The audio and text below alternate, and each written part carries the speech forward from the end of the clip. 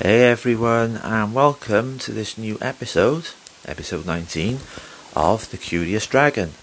So, in this podcast, we are going to take a look at tarot. Obviously, the most known element for tarot is the card readings, but this episode is looking at the history of tarot, where it came from, and when did it start, and also apologies for me attempting various names as well. History. One of the earliest references to tarot triumphs, and probably the first reference to tarot as the Devil's Picture Book, is given around the times of 1450 to 1470. This by a Dominican preacher in a fiery sermon against the evils of the devil's instrument. References to the tarot as a social plague continue throughout both the 16th and 17th centuries, but there was no real indications that the cards were used for anything but games, anywhere other that is in Bologna. Philosopher and also tarot historian Michael Dummett noticed it was only in the 1780s, when the practice of fortune-telling with regular playing cards had been well established for at least 2 decades, that anyone began to use the tarot pack for cartomancy. The belief in the divinatory meaning of the cards is closely associated with a belief in their occult properties. This a commonly held belief in the 18th century, propagated by prominent Protestant clerics and Freemasons. From its uptake as an instrument of prophecy in France, the tarot went on to be used in hermeneutic, magical, mystical, semiotic and also psychological practices. It was used by the Romani people when telling fortunes, also used as a Jungian psychological apparatus capable of tapping into absolute knowledge in the unconscious, used as a tool for archetypal analysis, and also a tool used for facilitating the Jungian process of individuation. Court de Gébelin. Many involved in occult and divinatory practices attempt to trace the tarot to ancient Egypt, divine hermetic wisdom and the mysteries of Isis. So, possibly the first of those was Anton Court de Gébelin, a French clergyman who wrote that, after seeing a group of women playing cards, he had the idea that tarot was not merely a game of cards, but was in fact of ancient Egyptian origin, of mystical, Kabbalistic import, and also of deep divine significance. Court de Gébelin published a dissertation on the origins of the symbolism in the tarot in Volume 8 of Le Monde Primitif in 1781. He thought that tarot represented ancient Egypt theology, including Isis, Osiris and Typhon. For example, he thought that the card he knew at the Parpets, and known as the High Priestess, represented Isis. He also related 4 tarot cards to the 4 Christian cardinal virtues: temperance, justice, strength and prudence. He also related the tower to a Greek fable about avarice. Although the ancient Egyptian language had not yet been fully deciphered, Court de Gébelin asserted the name tarot came from the Egyptian words ta, meaning path or road, and the word ros or rog, meaning king or royal, and that the tarot literally translated was the royal road of life.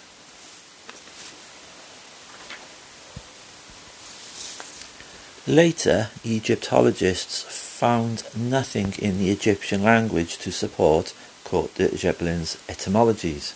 So, and despite this lack of any evidence, the ongoing belief that the tarot cards are linked to the Egyptian Book of Thoth continues on to the present day.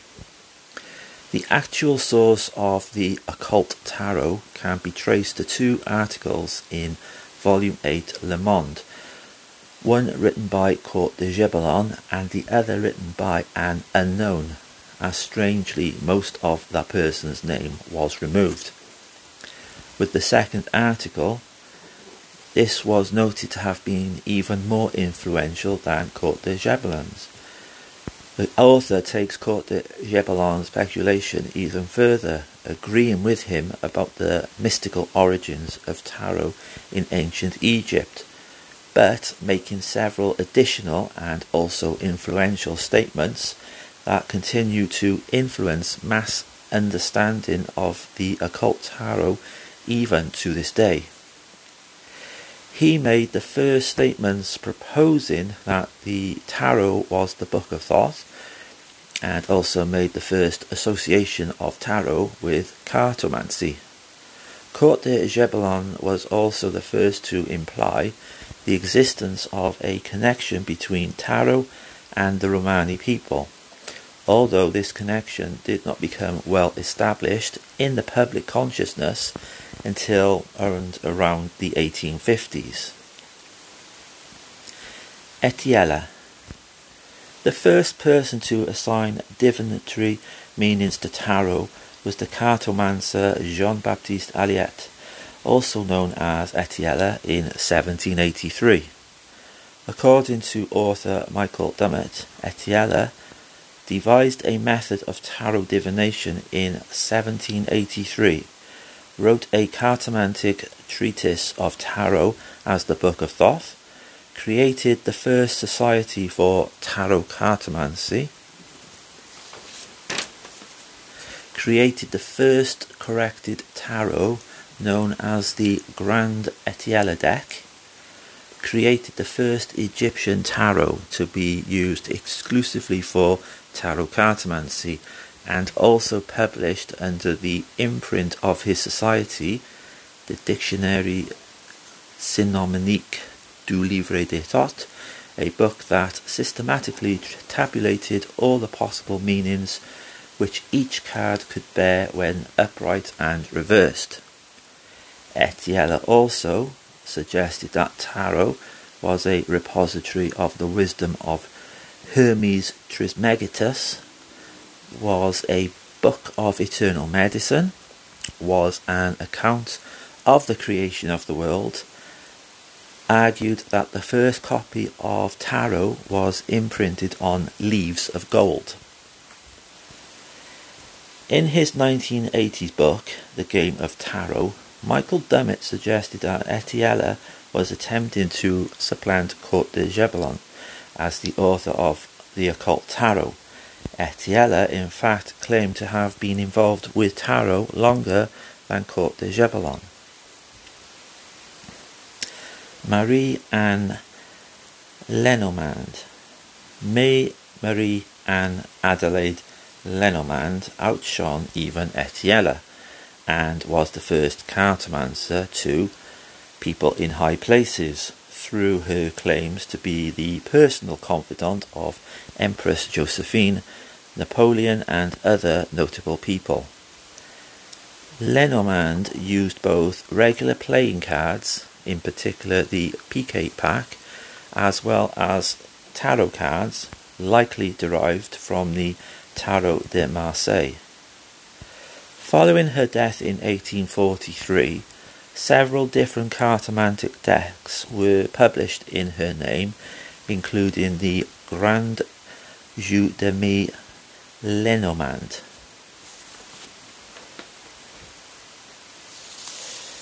This was a 36-card deck derived from the German game Das Spiel der Hoffnung, first published around 1850. Eliphas Levi. The concept of the cards as a mystical key was extended by Eliphas Levi. Levi, whose actual name was Alphonse Louis Constant, was educated in the seminary of Saint-Sulpice, was ordained as a deacon but never became a priest. Michael Dummett noted that it is from Levi's book, Dogme et Ritual, that the whole of the modern occultist movement stems. Levi's magical theory was based on a concept he called the astral light, and according to Dummett, he claimed to be the first to have discovered intact and still unknown this key of all doctrines and all philosophies of the old world. Without tarot, the magic of the ancients is a closed door. Levi accepted Court de Gebelon's claims that the deck had an Egyptian origin, but he rejected Etielle's interpretation and rectification of the cards in favour of a reinterpretation of the Tarot de Marseille. He called it the Book of Hermes, and then claimed that the tarot was an antique, existed before Moses, and was in fact a universal key of erudition, philosophy and magic that could unlock Hermetic and Kabbalistic concepts. So, according to Levi, an imprisoned person with no other book than the tarot, if he knew how to use it, could in a few years acquire universal knowledge and would be able to speak on all subjects with unequalled learning and inexhaustible eloquence. According to Dummett, Levi's notable contributions included the following. Levi was the first to suggest that the magus was to be depicted in conjunction with the symbols of the four suits. Inspired by de Gebelon, Levi associated the Hebrew alphabet with the tarot trumps and attributed an onomatic astrology system to the ancient Hebrew Kabbalists. Levi linked the 10 numbered cards in each suit to the 10 Sephiroth. He claimed the court cards represented stages of human life. He also claimed the 4 suits represented the Tetragrammaton. French tarot after Levi. Occultists, magicians and the Magi, all the way down to the 21st century, have cited Levi as a defining influence. Among the first to seemingly adopt Levi's ideas was Jean-Baptiste Pitois. He wrote 2 books under the name of Paul Christian that referenced the tarot. In his books, Pitois repeated and extended the mythology of the tarot and changed the names for the trumps and the suits. So, batons and wands now became scepters, while swords became blades and also the coins became shekels. However, it wasn't until the late 1880s that Levi's vision of the occult tarot truly began to bear fruit, as finally his ideas on the occult began to be propounded by various French and English occultists. In France, secret societies such as the French Theosophical Society, 1884, and also the Kabbalistic Order of the Rose Cross, 1888, served as the seeds for further developments in the occult tarot in France. The French occultist Papas was one of the most prominent members of these societies, joining the Isis Lodge of the French Theosophical Society in 1887, and also became a founding member of the Kabbalistic Order of the Rose Cross in the next year, 1888.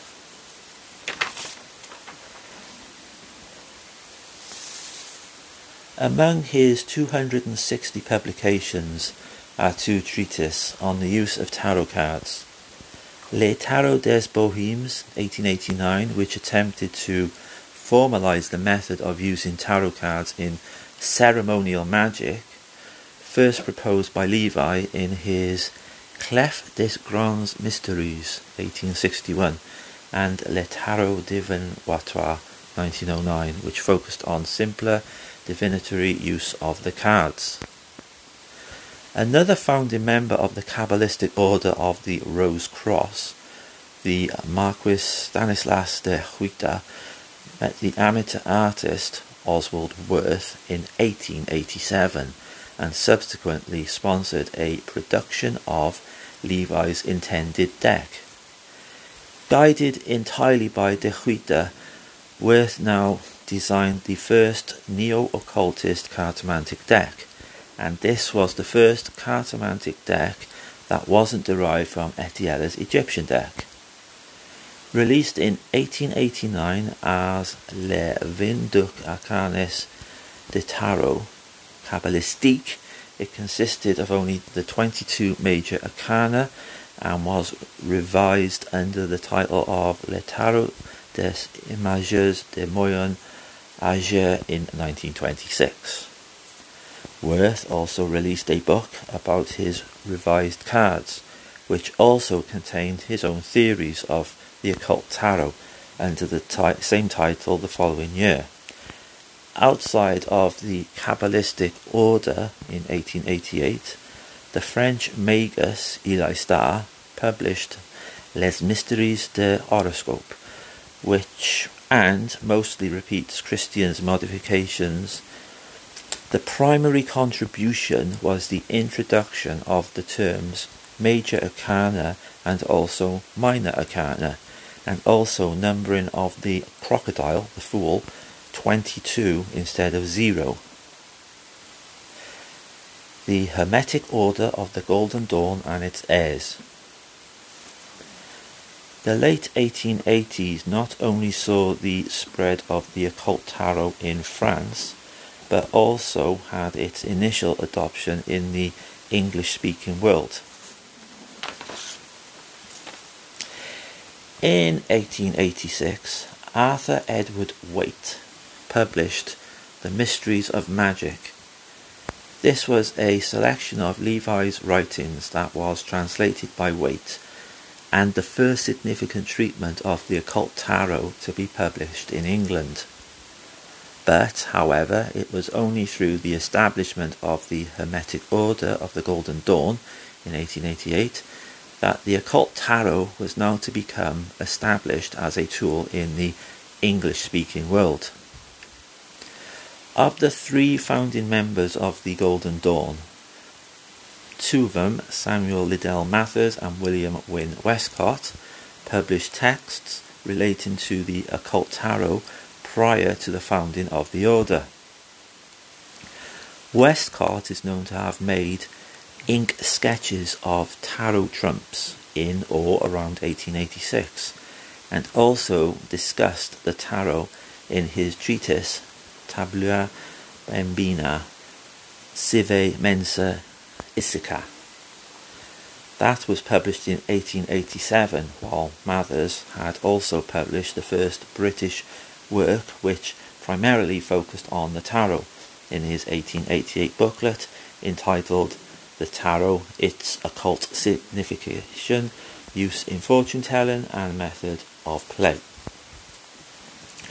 The tarot was also mentioned explicitly in the cipher manuscripts that served as the founding document of the Hermetic Order, both implicitly and in the form of a separate essay accompanying the manuscript.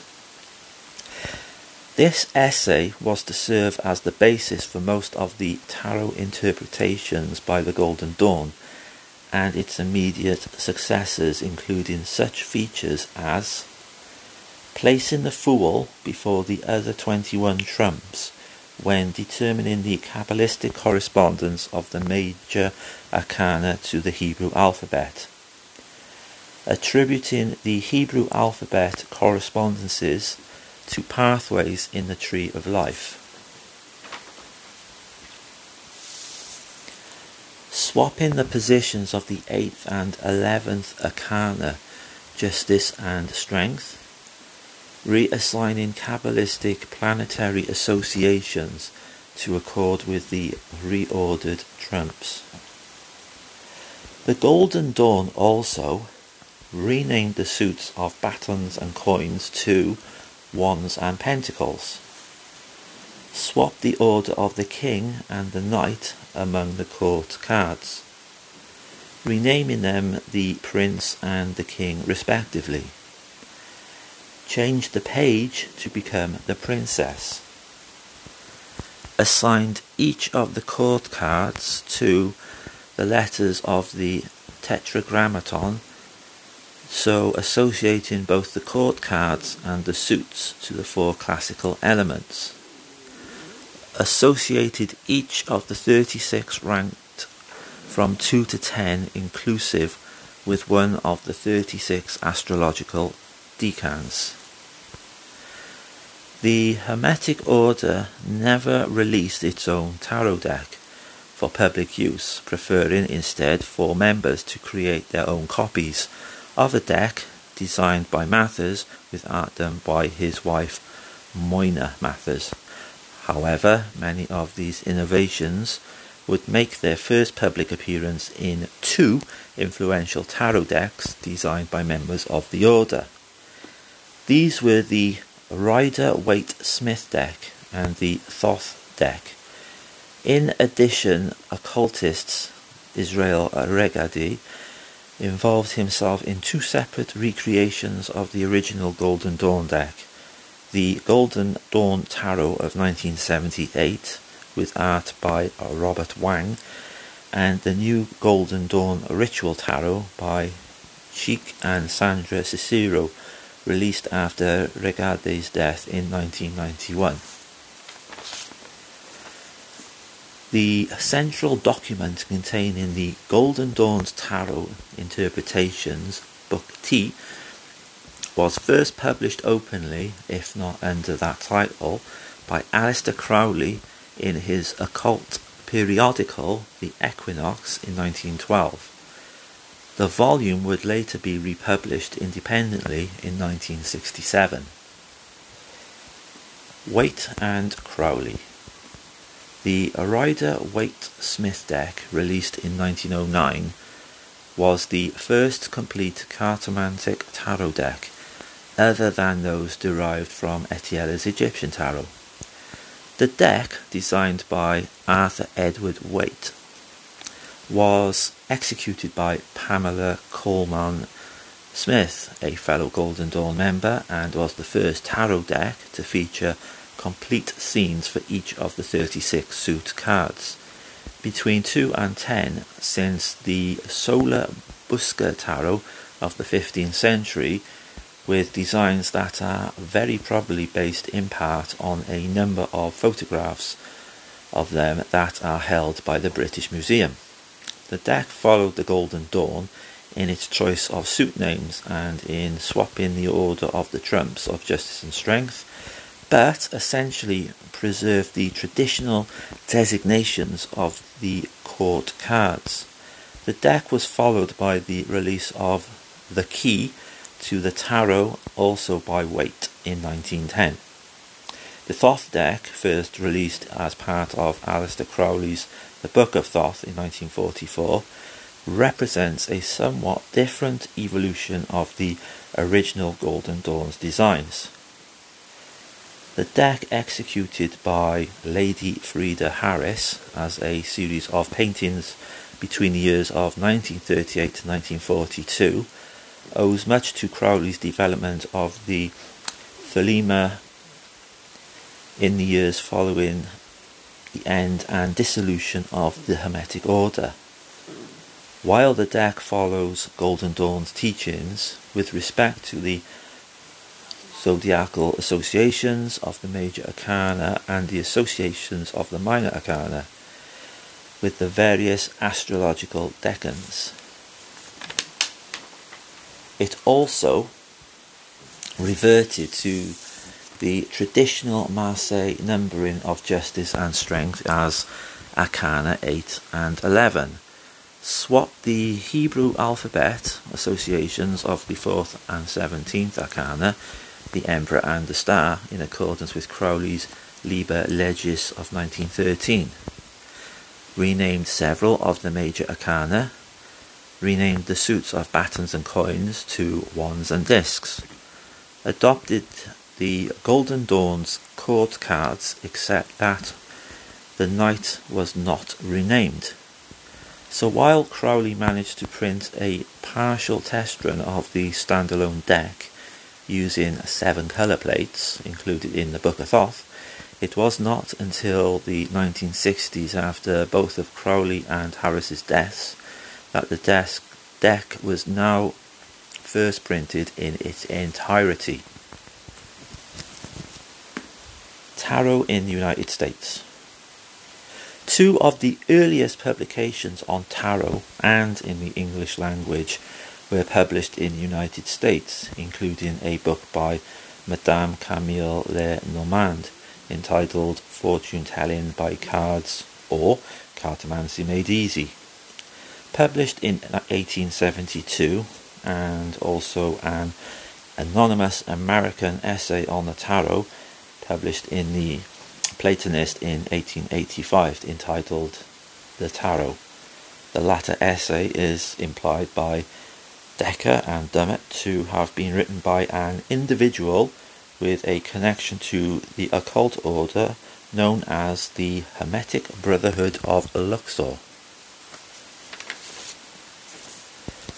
So while it is not clear as to what extent the Hermetic Brotherhood used tarot cards in its practices, it was to influence later occult societies such as Albert Benjamin's Church of Light, which had tarot practices and also had an accompanying deck of its own. The adoption of the esoteric tarot practices of the Golden Dawn in the United States was driven in part by the American occultist Paul Foster Case, whose 1920s book, called An Introduction to the Study of the Tarot, made use of the Rider-Waite-Smith deck and assorted esoteric associations first adopted by the Golden Dawn. By the 1930s, Case had now formed his own occult order, the Builders of the Adytum, and began to promote the revised New Art Tarot, but by Manly P. Hall, with art by J. Augustus Knapp, as well as Case's own deck. Executed by Jesse Burns Park, the artwork of Case's deck, the BOTA Tarot, generally resembles that of the Rider-Waite-Smith deck, but also the deck shows influences from Oswald Wirth and the original design of the Hermetic Order of the Golden Dawn Tarot. Case promoted the deck in his 1947 book, The Tarot, A Key to the Wisdom of the Ages, which also marked one of the first references to the work of Carl Jung by a tarotist. Esoteric use of Rider-Waite-Smith Tarot was also promoted in the works of Eden Gray, whose 3 books on the tarot made extensive use of the deck. Gray's books were adopted by members of the 1960s counterculture as standard reference works on divinatory use of tarot cards, and her 1970 book, A Complete Guide to the Tarot, was the first work to use the metaphor of the Fool's Journey to explain the meanings of the major arcana.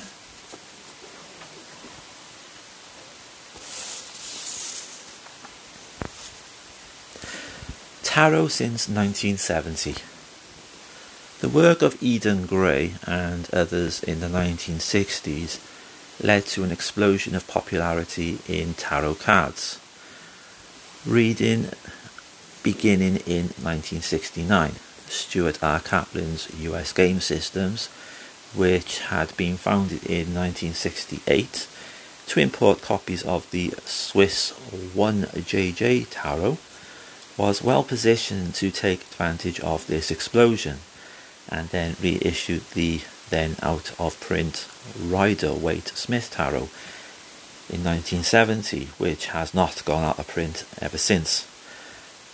Tarot card reading quickly became associated with the New Age thought, signalled in part by the popularity of David Palladini's Rider-Waite-Smith inspired Aquarian tarot that was first issued in 1968. Artists soon began to create their own interpretations of the tarot.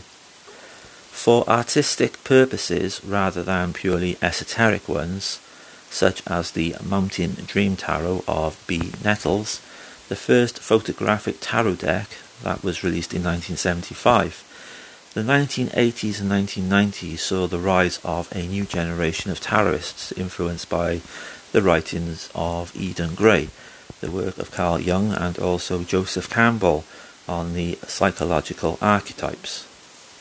These tarotists sought to apply tarot cards reading to personal introspection and growth, and included Mary K. Greer, the author of Tarot for Yourself, a workbook for the inward journey, 1984, and Rachel Pollack, the author of the 78 Degrees of Wisdom, 1983.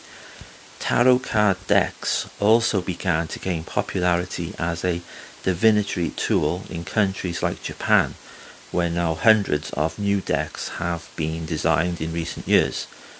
With the democratization of digital publishing in the 2000s and 2010s, this now led to a new explosion of tarot decks as artists became increasingly able to now self-publish their own decks. Use of tarot. Tarot is often used in conjunction with the study of the Hermetic Kabbalahs. In these decks, all the cards are illustrated in accordance with Kabbalistic principles, most being influenced by the Rider-Waite deck. Its images were drawn by the artist Pamela Coleman Smith to the instructions of Christian mystic and occultist Arthur Edward Waite, and was published in 1911. A difference from the Marseille-style decks is that Waite and Smith used scenes with esoteric meanings on the suit cards. These esoteric or divinatory meanings were derived in great part from the writings of the Hermetic Order of the Golden Dawn group, of which Waite had been a member. The meanings and many of the illustrations showed the influence of astrology as well as Kabbalistic principles. Personal use. So, next to the use of tarot cards to divine for others by professional cartomancers, tarot is also used widely as a device for the seeking of personal guidance and also for spiritual growth. Practitioners often believe tarot cards can help the individual explore one's spiritual path. People who use tarot for divination may seek insight on topics ranging widely from health or economic issues to what they believe would be best for them spiritually. So, the way practitioners use the cards in regard to such personal inquiry is subject to a variety of personal beliefs. For example, some tarot users may believe that the cards themselves are magically providing answers, while others may believe that a supernatural force or a mystical energy is guiding the cards into a layout.